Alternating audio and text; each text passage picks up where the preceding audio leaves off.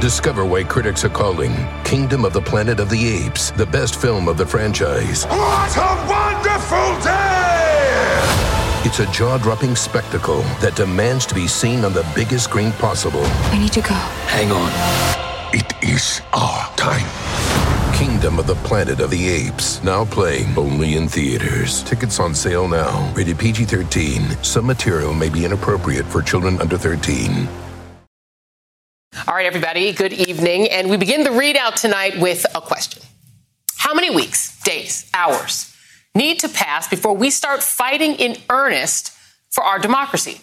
And I mean really putting up a fight, making noise and giving it the urgency its fragile position deserves.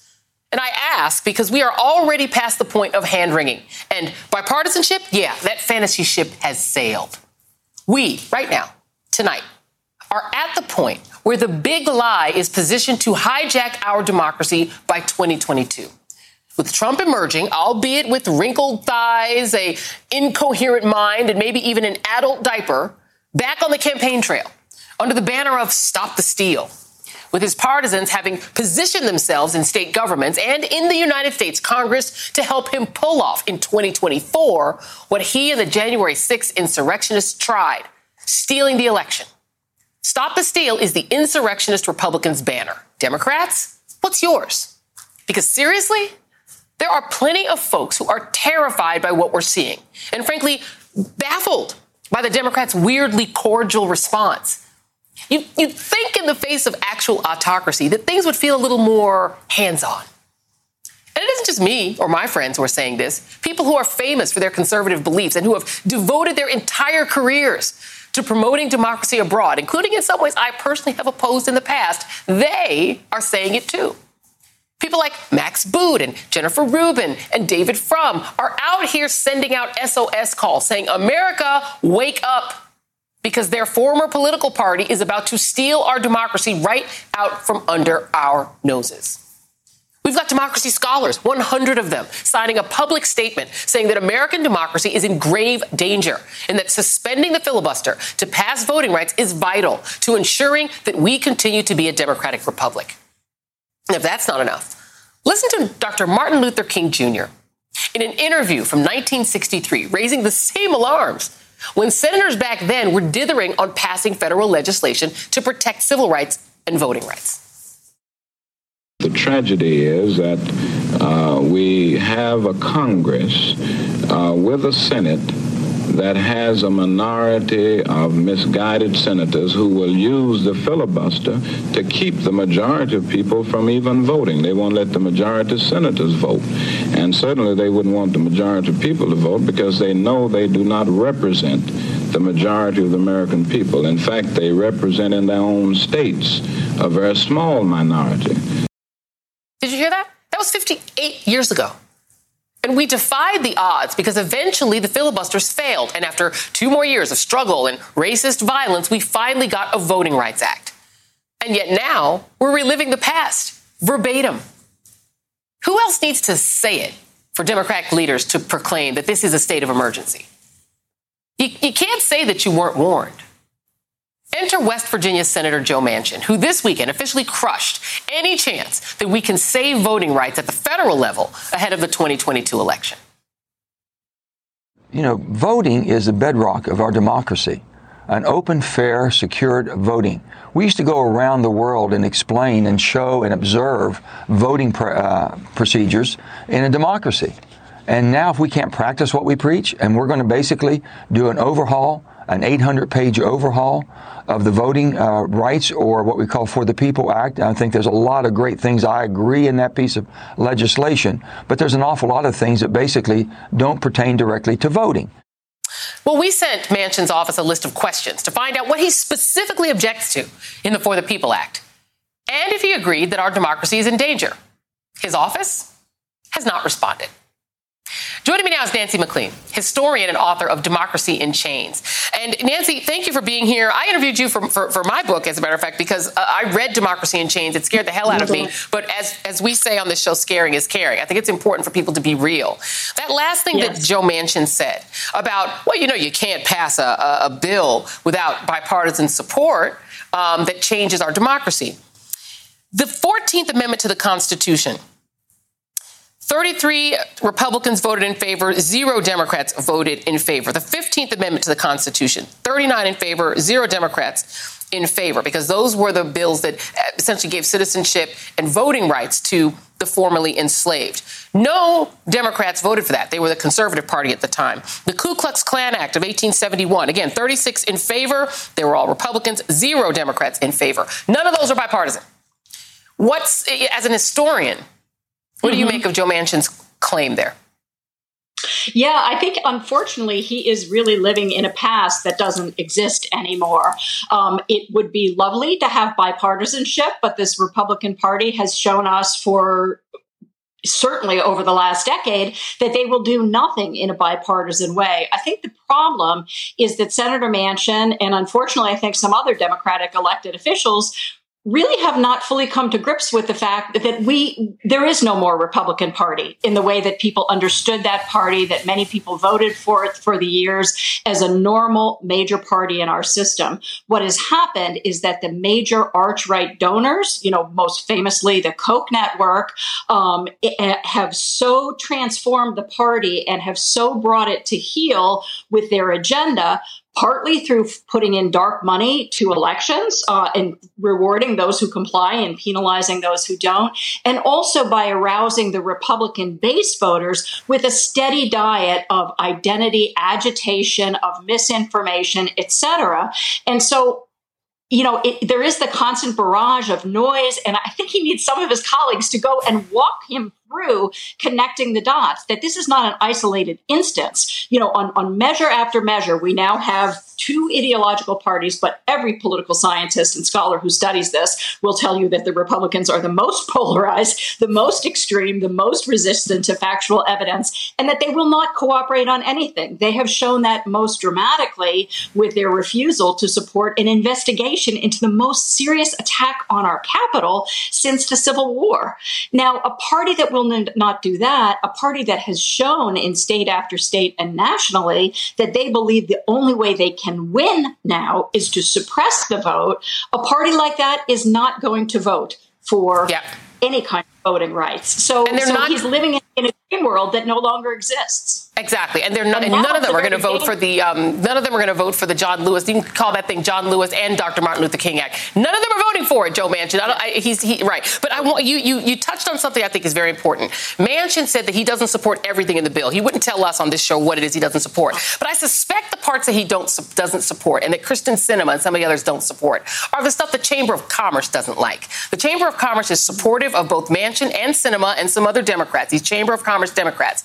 And you talked about the Koch brothers. There was a great piece in the New Yorker about how the Koch brothers have gone all out to stop this bill, to stop the For the People Act. Not just because they don't like voting rights. And you can explain to us why these super rich, mega rich people don't like people to vote, but they also don't like the end of dark money. Dark money is in this bill too. Explain what these super rich people really want.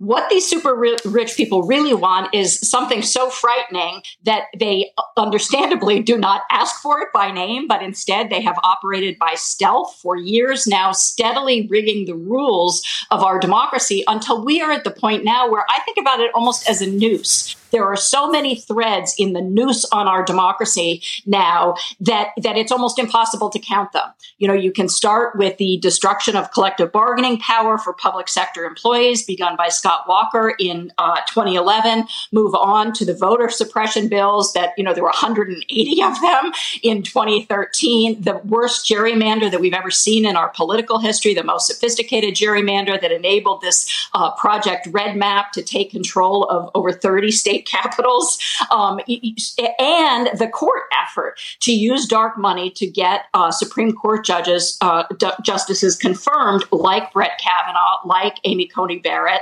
like John Roberts. All of this has been extremely coordinated on the right. It's part of a very, very interwoven long-term strategy. And until we understand that strategy, we're shadowboxing.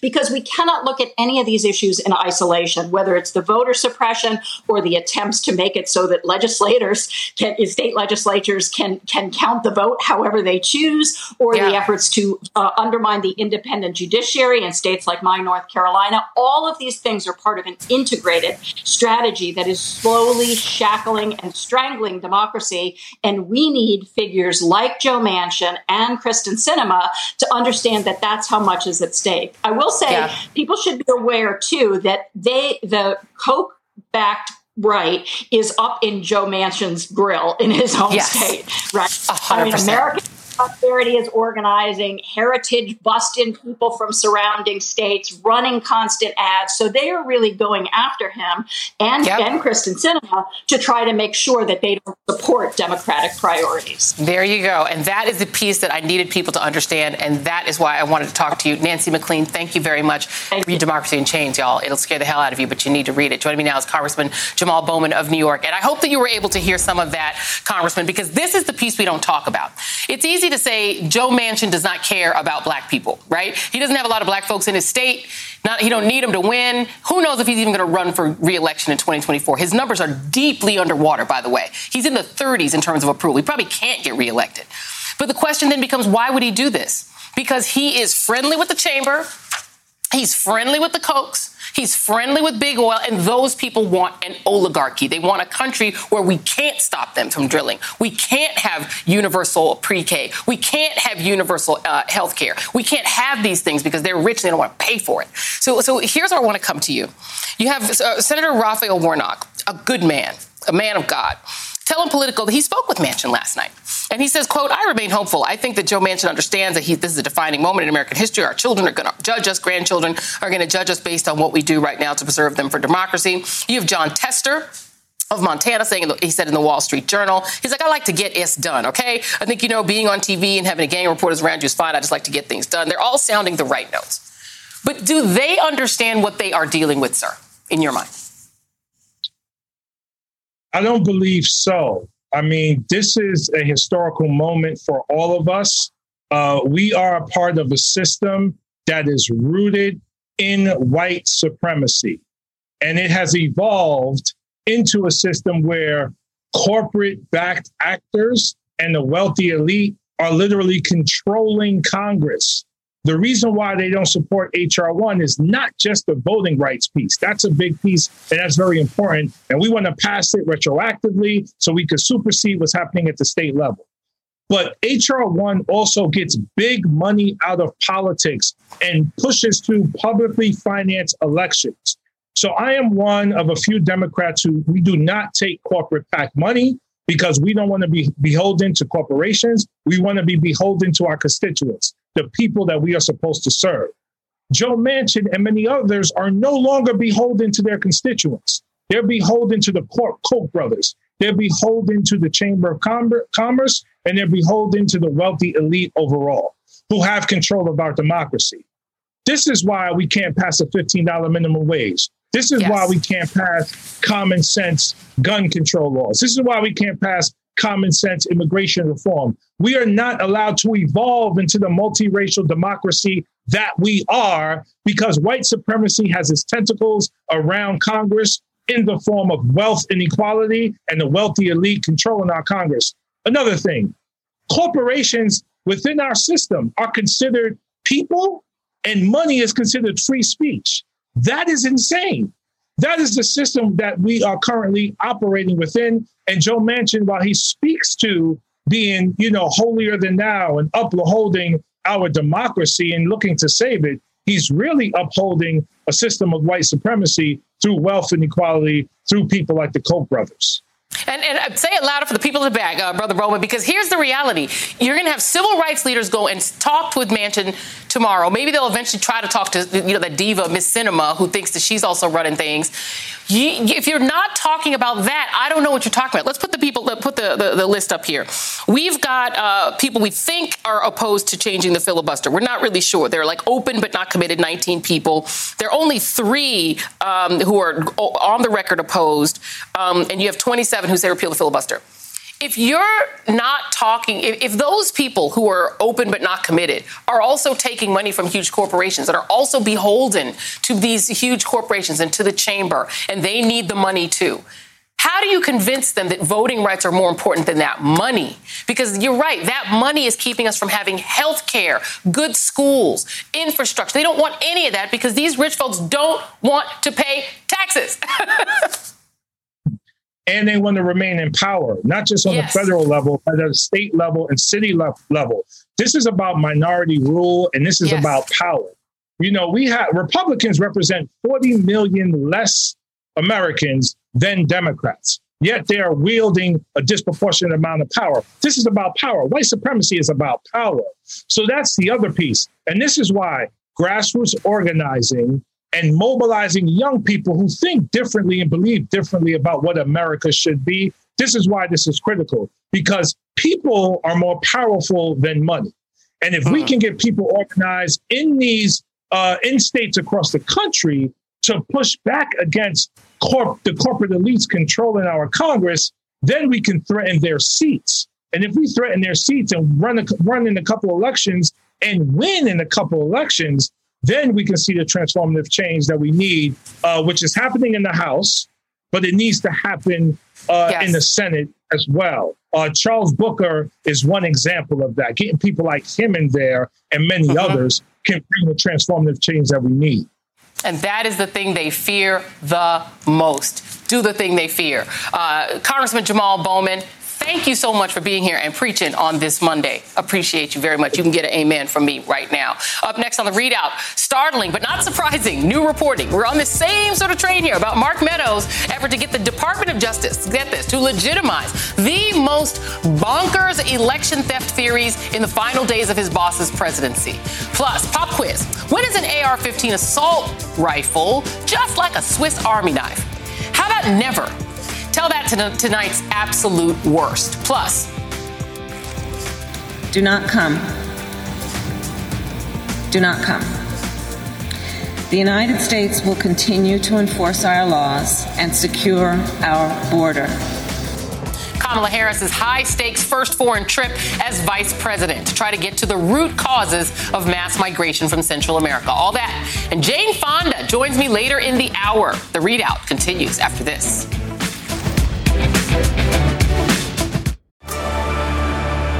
Discover why critics are calling Kingdom of the Planet of the Apes the best film of the franchise. What a wonderful day! It's a jaw-dropping spectacle that demands to be seen on the biggest screen possible. I need to go. Hang on. It is our time. Kingdom of the Planet of the Apes, now playing only in theaters. Tickets on sale now. Rated PG-13. Some material may be inappropriate for children under 13. Hey everyone, it's Ted from Consumer Cellular, the guy in the orange sweater, and this is your wake-up call. If you're paying too much for wireless service, you don't have to keep having that nightmare. Consumer Cellular has the same fast, reliable coverage as the leading carriers for less. And for a limited time, new customers receive their second month free when they sign up and use promo code MONTHFREE by May 31st. So why keep spending more than you have to? Seriously, wake up and call 1-888-FREEDOM or visit consumercellular.com. Taxes, fees, and other third-party charges will apply. See website for additional details. In pushing the big lie late last year, the former president embraced a vast array of specious claims and dubious allegations, all of which were easily debunked and universally rejected by the courts that heard them. Now, the New York Times has revealed yet another, more covert effort by the Trump White House to invalidate the 2020 election in the closing weeks of the last administration. Emails obtained by the Times show that Trump Chief of Staff Mark Meadows asked Jeffrey Rosen, then the acting attorney general, to examine debunked claims of election fraud in New Mexico and an array of baseless conspiracies. And here's the kicker. That included a fantastical theory that people in Italy had used military technology and satellites to remotely tamper with voting machines in the United States and switch votes. So it's not just Margie Q. Green who's cuckoo enough to believe that Jewish space lasers really exist. Mark Meadows apparently believes that Italian vote-tampering satellites have been launched into orbit. According to the report, while the acting attorney general thankfully did not comply with the requests, Meadows' outreach to Rosen violated longstanding guidelines that essentially forbid almost all White House personnel, including the chief of staff, from contacting the Justice Department about investigations or other enforcement actions. And with me now is Tim Miller, writer at large for The Bulwark. This was, Tim, not a surprising story. Just a few details here. I think it shows the urgency and the sort of desperation of the former president to try to stay in office, that he even considered replacing the acting attorney general with somebody who was willing to do the crimey stuff. What do you make of this reporting? Yeah, Joy, remember when Bill Clinton and Loretta Lynch met on a plane tarmac, and that was the biggest attorney general crime of the century over on Fox and everywhere else? I mean, this is literally the White House pressuring the attorney general to try to interfere in an election, and it's completely next level. And here's the thing, Joy, this is not just a random, I got an email about the Jewish space laser and just whatever theory comes up, I'm going to talk to the attorney general. This is a concerted effort. It dates all the way back to 2015, where people in the MAGA orbit were trying to make the case that there is this a global network that includes the Italians and the Brits and these other countries that are trying to stop Donald Trump. I swear to God, it's the same theory that's tied to, if you remember, Obamagate. Yes. Where they claimed that the Italians were working together to fabricate the Russia collusion. All of this stuff is nutty, but it is deliberate.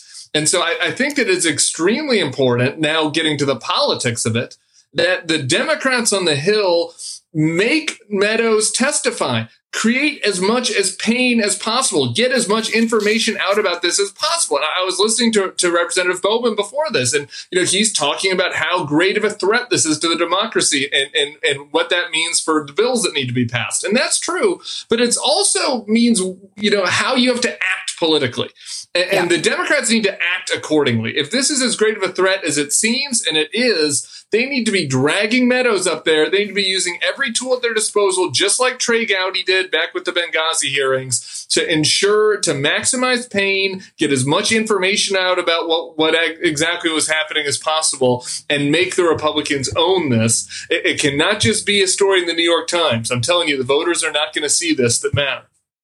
And the reason I like talking with you and talking with other Republicans is because I feel like, disgruntled Republicans are the only people who understand politics. I worry that Democrats are so anti-theatrical. They're not even just untheatrical, they're anti-theatrical. They think, we'll just have a coffee with our friends on the Republican side, and we'll serve cookies, and everyone will get a kind of cookie they like. And you see, then this is how they react to literally our democracy crumbling in front of them. I don't get it. You have Liz Cheney out here saying that people couldn't vote to convict Donald Trump, even though they knew he was guilty, because they were afraid they would be killed by their own supporters. Liz Cheney understands how dangerous the people at the base of the Republican Party are. Can you understand why Democrats are so casual about all of this and why they're not putting Capitol Police and Mark Meadows and dragging on and putting all these people on TV? Do you understand it? I wish I could say yes, but I don't, Joy. I understand what the White House is doing. The White House has a big job right now. They have to get this vaccine rollout. We just saw in the preview Kamala down in Guatemala. They have a lot on their plate. What is happening in the Senate, I'm a little bit confused about. They let the Republicans off the hook with this Friday vote right before Memorial Day weekend, where they killed the committee. Why did they hold the vote at that time? Why didn't they kick this into next week and make sure that there was, a bigger show, as you were saying, around the fact that they're trying to cover up this domestic terrorist attack on the Capitol? It's just one little tactical thing, but I think it is an example of a mindset that is wrong. The mindset has to be, do what is possible to create as much pain as possible and to get as much information out as possible. This is where the politics and what is right align, in order to hurt the Republicans for all their complicity and ahead of 1/6. And I think that same logic applies to, some of the policy questions at hand as well. I don't get it. I really don't understand it. It's almost as if they don't notice that this is happening, or they notice it, but they literally think that putting out policy papers will fix it in the New York. Put a policy paper in the New York Times and everyone will know. No one is going to see that unless one of us on TV reads that on TV. Most people don't read the New York Times. I hope they do the puzzle, because I was in the puzzle this week, and you should do the puzzle. But other than the puzzle, no one's reading that. Tim Miller, I'm sorry. Certainly not swing voters. I'm yelling at the world. I'm yelling at the clouds. Tim Miller, thank you very much. I really do appreciate you. I don't get it. Kamala Harris travels to Guatemala to address immigration issues on her first trip abroad as vice president. But first, a federal judge striking down a California assault weapons ban, saying these deadly weapons are really just multi-purpose tools, puts him in the running for tonight's absolute worst. Stay with us.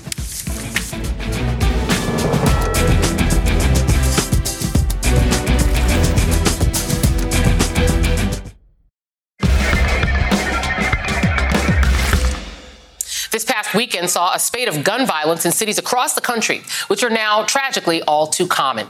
In Chicago, 5 people were killed and at least 53 were wounded in a series of shootings. In New Orleans, a woman is in critical condition after being shot in the face early Sunday. 7 others were injured.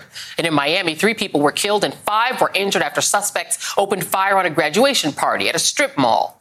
That just a week after a gunman killed 3 and injured 20 in a shooting at a banquet hall, also in Miami. The Gun Violence Archive reports there have now been 253 mass shootings so far this year, with 72 last month alone. Meanwhile, a federal judge in California has decided that that state's ban on weapons of war was, as he put it, a failed experiment. In a 94-page ruling Friday, after overturning California's 32-year-old assault weapons ban, Judge Roger Benitez ruled that the state's ban on military-style rifles is unconstitutional. Judge Benitez, a George W. Bush appointee, argued that it deprives Californians of weapons allowed in other states. But the absolute worst is how he described the AR-15, which has been used in some of America's deadliest mass shootings, along with other military-style weapons like the AK-47. Judge Benitez wrote, quote, like the Swiss Army knife, the popular AR-15 rifle is a perfect combination of home defense weapon and homeland defense equipment, good for both home and battle. That, of course, is totally illogical. A Swiss Army knife is a multi-purpose tool that you can use to cut up an apple. AR-15s are an adapted version of the M16 military rifle, designed with one purpose, killing lots of humans quickly. California Governor Gavin Newsom said the comparison undermined the ruling and is a slap in the face to the families who've lost loved ones to this weapon. An understatement, to say the least. So federal judge Roger Benitez for making California an easier place to do mass shootings and doing so in a ruling that reads more like an audition to be the next president of the morally and literally bankrupt NRA, you, and the blood that will be on your hands when the inevitable additional mass murders happen in that state are the absolute worst. We still have a lot more ReidOut to go, including the one and only Jane Fonda. Stay right there. I want to emphasize that the goal of our work is to help Guatemalans find hope at home. At the same time, I want to be clear to folks in this region who are thinking about making that dangerous trek to the United States-Mexico border. Do not come. Do not come. The United States will continue to enforce our laws and secure our border. A blunt statement from Vice President Kamala Harris in Guatemala today, her first foreign trip since taking office. Harris met with Guatemala's president and community and civic leaders to address the root causes leading migrants to make the perilous journey north, mainly the economy, climate, and food insecurity. The vice president's visit is to one of the Northern Triangle countries as part of a larger effort she's been tapped to lead to address migration across the southern border. In addition to her warning to prospective migrants, Harris also announced a new joint task force to address anti-corruption efforts and to address human trafficking in the region. Tomorrow, she'll meet with Mexico's President Andrés Manuel López Obrador. And joining me now is Senator Chris Murphy of Connecticut, and he's a member of the Senate Foreign Relations Committee. Assess what it is that the Biden administration, in your view, Senator, can accomplish with this trip. Well, I think it's important to note why the vice president went to Guatemala. This is a country that still has a lot of problems, a lot of issues with endemic corruption, but they have made a much more fulsome commitment to try to right the economic ship and security ship than the other Northern Triangle countries. And so I think part of the purpose here is to show other countries like Honduras, for instance, that you can have a closer relationship with the United States if you get more serious about confronting economic, security, and corruption issues. That being said, Guatemala still has a long way to go. So it was an important announcement that we're going to be sort of pushing them to get more serious about corruption. And I think also important that the grants that Vice President Harris was announcing are mainly going to the private sector, to entrepreneurs, for instance. It is, I think, a strong message to these governments to say, until you get your act together, you should expect to see that USAID dollars as part of the Biden administration's plan to lift up the Northern Triangle is likely to go to the private sector. Once you show that you can fairly and efficiently administer public sector dollars, U.S. taxpayer dollars, then maybe we'll think of putting money through the government. I think these were important messages that she was sending on this first very important foreign trip. You know, it is notable that the first sort of clip that's come out of it has been saying, don't go on the perilous journey northward. We're going to reject people who are trying to come through without prior permission. But when you think about getting close to the United States, I mean, in a country like Guatemala, in Guatemala specifically, that used to mean the United Fruit Company used to run essentially Guatemala. They had something like 70% of the usable land. They owned it. The 70% Mayan population were basically almost sort of slave plantation labor. And then we overthrew their government when they spent 10 years building, just 10 years. They had a little democracy. We overthrew that joint in 1954. At some point, do we have a credibility issue when it comes to telling governments to be non-corrupt when we essentially, they had a 30-something year civil war? That was partly the CIA's doing. How do we then turn around and say, behave yourselves? By the way, our democracy is crumbling too.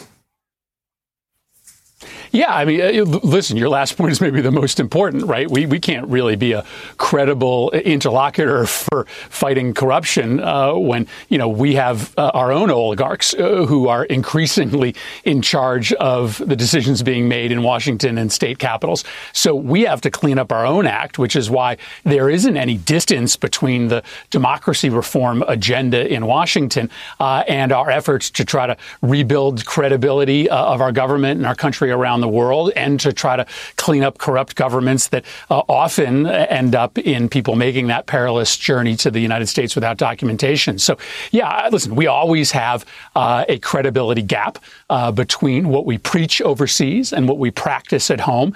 And we're fools to think that folks don't notice. So the more serious we are in Washington about recapturing power for the people, away from the corrupt elites, the better we'll be at convincing governments like those in Guatemala, Honduras, El Salvador to clean up their own act. Can you let Joe Manchin know that? Sorry, I'm not going to give you that job, but we'd love to somebody have a conversation with him about that. I want to ask you, while I do have you here, there is this headline from NBC News that the U.S. has recovered $2.3 million in Bitcoin that was paid to these hackers, these dark side hackers in the Colonial Pipeline ransomware attack. We're increasingly vulnerable to ransomware attacks from other countries. It's difficult. They're targeting sectors that are not exactly the good guys, like the oil sector. What can we do about that? Yeah, I don't think we can rely on sort of this latest pattern. It looks like this might have been a very unique circumstance in which we are able to recover this ransom through the cryptocurrency system. In the future, we're going to need much more collaboration between the private sector and the public sector. I'm going to be honest, over the course of the last 5 to 10 years, we've seen these vulnerabilities in the private sector, particularly when it comes to critical infrastructure. And there's been difficulty in getting them to share information in real time with the government about the threats that they are dealing with. We can't really help them protect themselves from these foreign actors unless they tell us what kind of hits that they're getting on their systems. So we've got to build a better integrated system between, the Department of Homeland Security and the private sector so that we get real-time information. We can share what we know with them. They can share what they know with us. Together, we can build, I think, a better prophylactic. But there has been hesitancy from the private sector to sort of share with government. Maybe take their subsidies away until they agree to share information that could help national security. Maybe that, because they do get a lot of money. Senator Chris Murphy, thank you very much. I really appreciate you being here. And joining me now is Sergio Gonzalez, Executive Director of the Immigration Hub and former Senior Policy Advisor to Senator Kamala Harris. And I want to jump back to what I was talking about earlier, because, whenever we talk about this region, I can't help but then go into a deep dive on the history of this sort of Kissingerian foreign policy that got them where they are. I feel like there are a lot of chickens coming home to roost in the Northern Triangle countries. Is that fair to say in your view? Oh, you're muted. I think you're... All right, hold on a second. Oh, yeah, unmute. A year into COVID and still don't know how to work this. Thank you for having me back. But I think that is fair to say. I mean, these challenges in Central America are long and tractable problems, right? And they started a long time ago. And I think the fact that this administration has committed itself from the beginning to addressing these issues is really important, because these solutions are not going to happen overnight. I also think that you're right, and Senator Murphy was right. What we do in this country is watched very closely by our regional partners and allies. And that's especially true for the Southern Hemisphere. And I also want to say on that note, the fact that Kamala Harris, I don't think this has been covered very much or been covered by the pundits very much. The fact that Kamala Harris is visiting there as the first woman, female vice president, the first woman of color to visit that region, herself a child of immigrants, that speaks volumes as well to the people of those countries. It does. But at the same time, as you said, they can see and they can get on the internet. They can see on TV. What we're dealing with in this country is that we have oligarchs that are attempting to take control of our country, just like oligarchs like the United Fruit Company took their country basically hostage and turned into a giant plantation, right? And then they had a civil war. All of these outgrowths of autocracy, they're still dealing with them. And so no wonder they have a lot of corruption. No wonder they have a lot of poverty and climate degradation. And so they're doing the only thing they can think of, a lot of these moms and dads, and saying, get my kid out of here, right? Are we in a moral position to judge what is the decisions that are being made by a Guatemalan mom when we've helped create the mess her kids are stuck in? Absolutely not. And I think that the problem that we've had with our foreign policy with regards to migration on the southern border is that we've considered it a crisis at the southern border when it's not a crisis at the southern border. It's a crisis in Central America. But I actually believe that, and I give a lot of people and the American people a lot more credit for empathizing with the situation in which a mother chooses to separate from her child, self-separate, and send her child hundreds of miles north because she fears that her child is going to go hungry or is going to be killed by a cartel, or she's going to actually have to send her child away with the hopes that the child will have a better life in the United States. You're right. And I think it is, as you said, the symbolism of having a mom of color up there talking, about these situations. I think it is important. What general impact do you think that Kamala Harris has had thus far as vice president, both symbolically and practically? I think that there's been a lot of progress made in just a few months. This announcement was made back in April, so we're not talking about a lot of time. But already I think there's been a really multifaceted approach which recognizes the complexity of the issue. She's announced partnerships with businesses and philanthropies, and that's extremely important because you actually have to start building economic opportunity, allow people to believe that there's going to be the opportunity to have a job, the opportunity to make a living in order to pay for food, because industries like the agrarian industry have been wiped out in Central America because of two hurricanes. I also think that the administration has done a lot to expand legal pathways for immigration, which is really important so people can legally come to the United States. Yeah, absolutely. And I think we should also note that Harris announced that the U.S. is going to be providing 500,000 coronavirus vaccines to Guatemala. That is hugely important and a very good thing. Sergio Gonzalez, thank you very much. Really appreciate your time. And up next, actress and activist Jane Fonda joins me as environmental and tribal groups protest plans to replace an aging oil pipeline that could endanger sensitive tribal areas in the upper Midwest. Don't go anywhere. We'll be right back.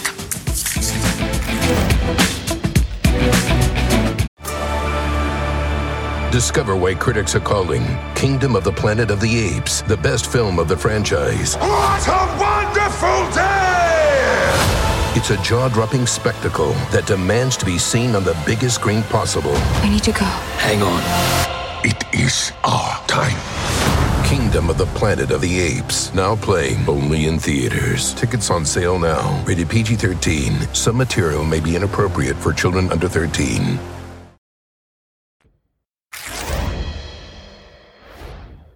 Activists today protested against the ongoing construction of the Enbridge pipeline at the headwaters of the Mississippi River in northern Minnesota. Per organizers, around 2,500 people attended the protests, as around 24 protesters occupied and locked themselves to equipment at one of the pipeline pump stations earlier today. A Department of Homeland Security helicopter attempted to disperse them. The oil pipeline, which runs from Canada to Wisconsin, is meant to replace an aging pipeline that runs a similar route. Pipeline company Enbridge says the new pipeline is needed to improve safety and that the current pipeline is corroding and can operate at only half capacity. Opponents say that the pipeline, which will cross the Mississippi River, violates tribal treaty rights to the land and will exacerbate climate change. I'm joined now by actress, activist, and author Jane Fonda, who spoke at the protest today, and Tara Houska of the Couchiching First Nation. She's a trial attorney and a former advisor on Native American affairs to Bernie Sanders. And I want to start with you, Ms. Houska. I understand there's a lawsuit trying to appeal a decision by tribal groups and environmental groups who want to overturn. Oh, I think we've lost her. I think we might have lost her right now. Oh, are you there? Okay. This is happening right now. That's perfectly okay. We're going to go ahead and watch what's happening behind you. I know these protests are still ongoing. Tell us what the tribe wants to see happen as we're looking at what's going on behind you. What the tribes, pardon? What do the tribes want to see happen regarding this pipeline? The 3 Ojibwe nations are suing against this project because it directly violates the Anishinaabe right to harvest wild rice. It passes through treaty territories. It's very, very clear. The law is perfectly clear. This is an illegal pipeline, and it's not in a similar route. It's actually in a completely new route. It's in a untouched area, 800 wetlands, 200 bodies of water. This is a new pipeline. The solution to an old aging line is not to build a brand new one through a new place. The solution is to clean up the old mess and move on from fossil fuels. Yeah, absolutely. And Jane, let me bring you in here because you're using your platform to highlight this issue. You alerted us, and that's why we have the two of you on. I feel like this is a story about America's constant subordination of our freedom and the freedom of our First Nations to big oil. Big oil just runs this country. We're just enslaved to them. Is that a wrong way to read that? No, I think it's absolutely correct. Big oil has a stranglehold on our government. And while President Biden has done some wonderful things, and we're so grateful to him that he has rolled back some of the Trump policies when it comes to drilling and more fossil fuel development. But there's still too much that he's doing that needs to be stopped. He has the power to stop this. Let me just give up the big picture for a second. We are confronting a looming catastrophe.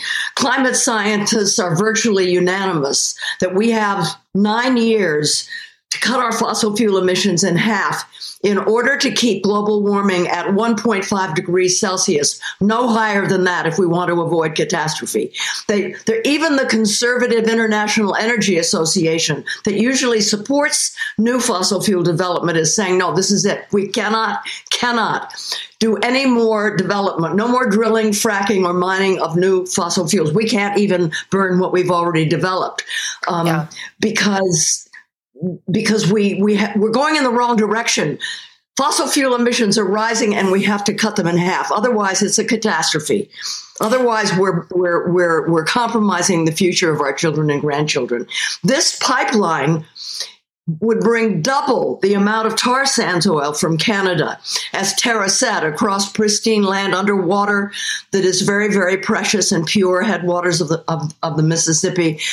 It has to stop. And President Biden has the power to do that because the permit was given as the Trump administration, the lame duck administration was on its way out, and the proper environmental impact work wasn't done. They haven't really studied the impact this would have on climate, the impact it would have on the water, and of course, it flies in the face of environmental justice. 3 things that the Biden administration has said that they are in favor of.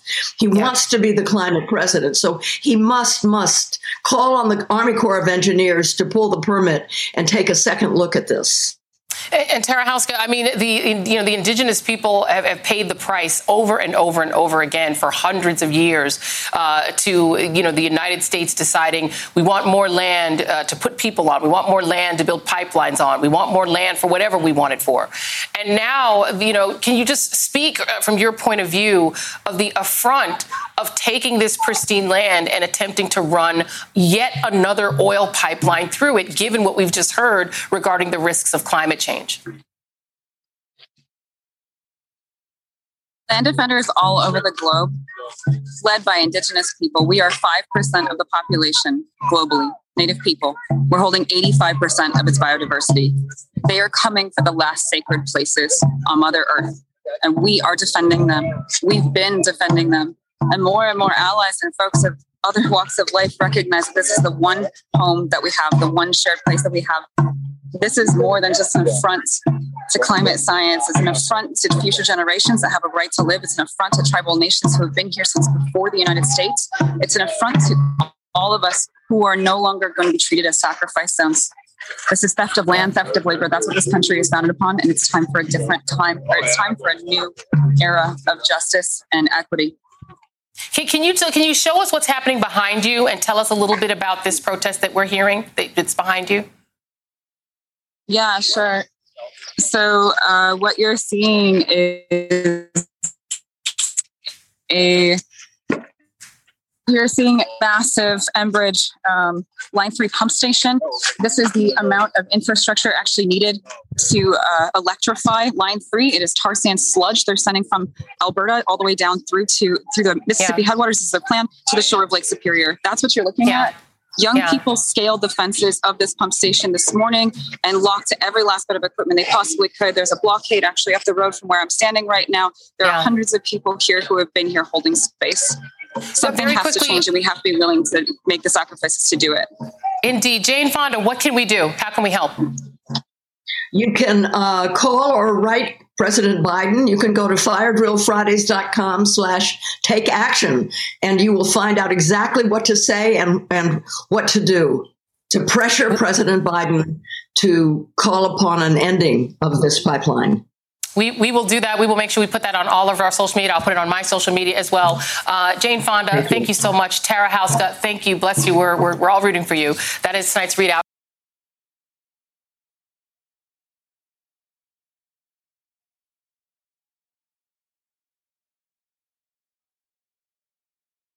The living room is where you make life's most beautiful memories. But your sofa shouldn't be the one remembering them. The new life-resistant, high-performance furniture collection from Ashley is designed to withstand all the spills, slip-ups, and muddy paws that come with the best parts of life.